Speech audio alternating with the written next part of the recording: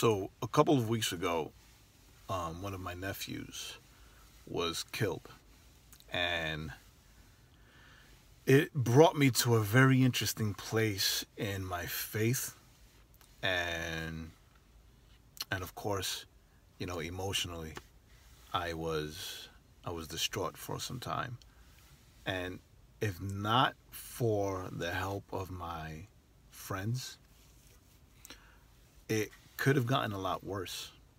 Right? It could have been a lot worse.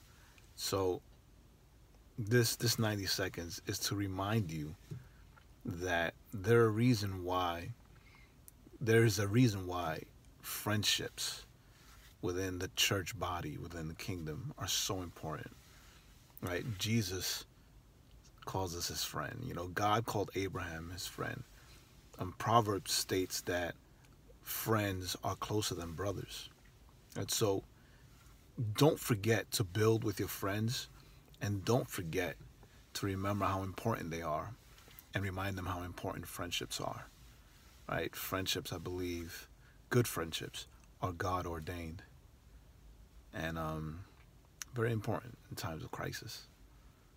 This is Jay, and thank you for giving me 90 seconds of your time.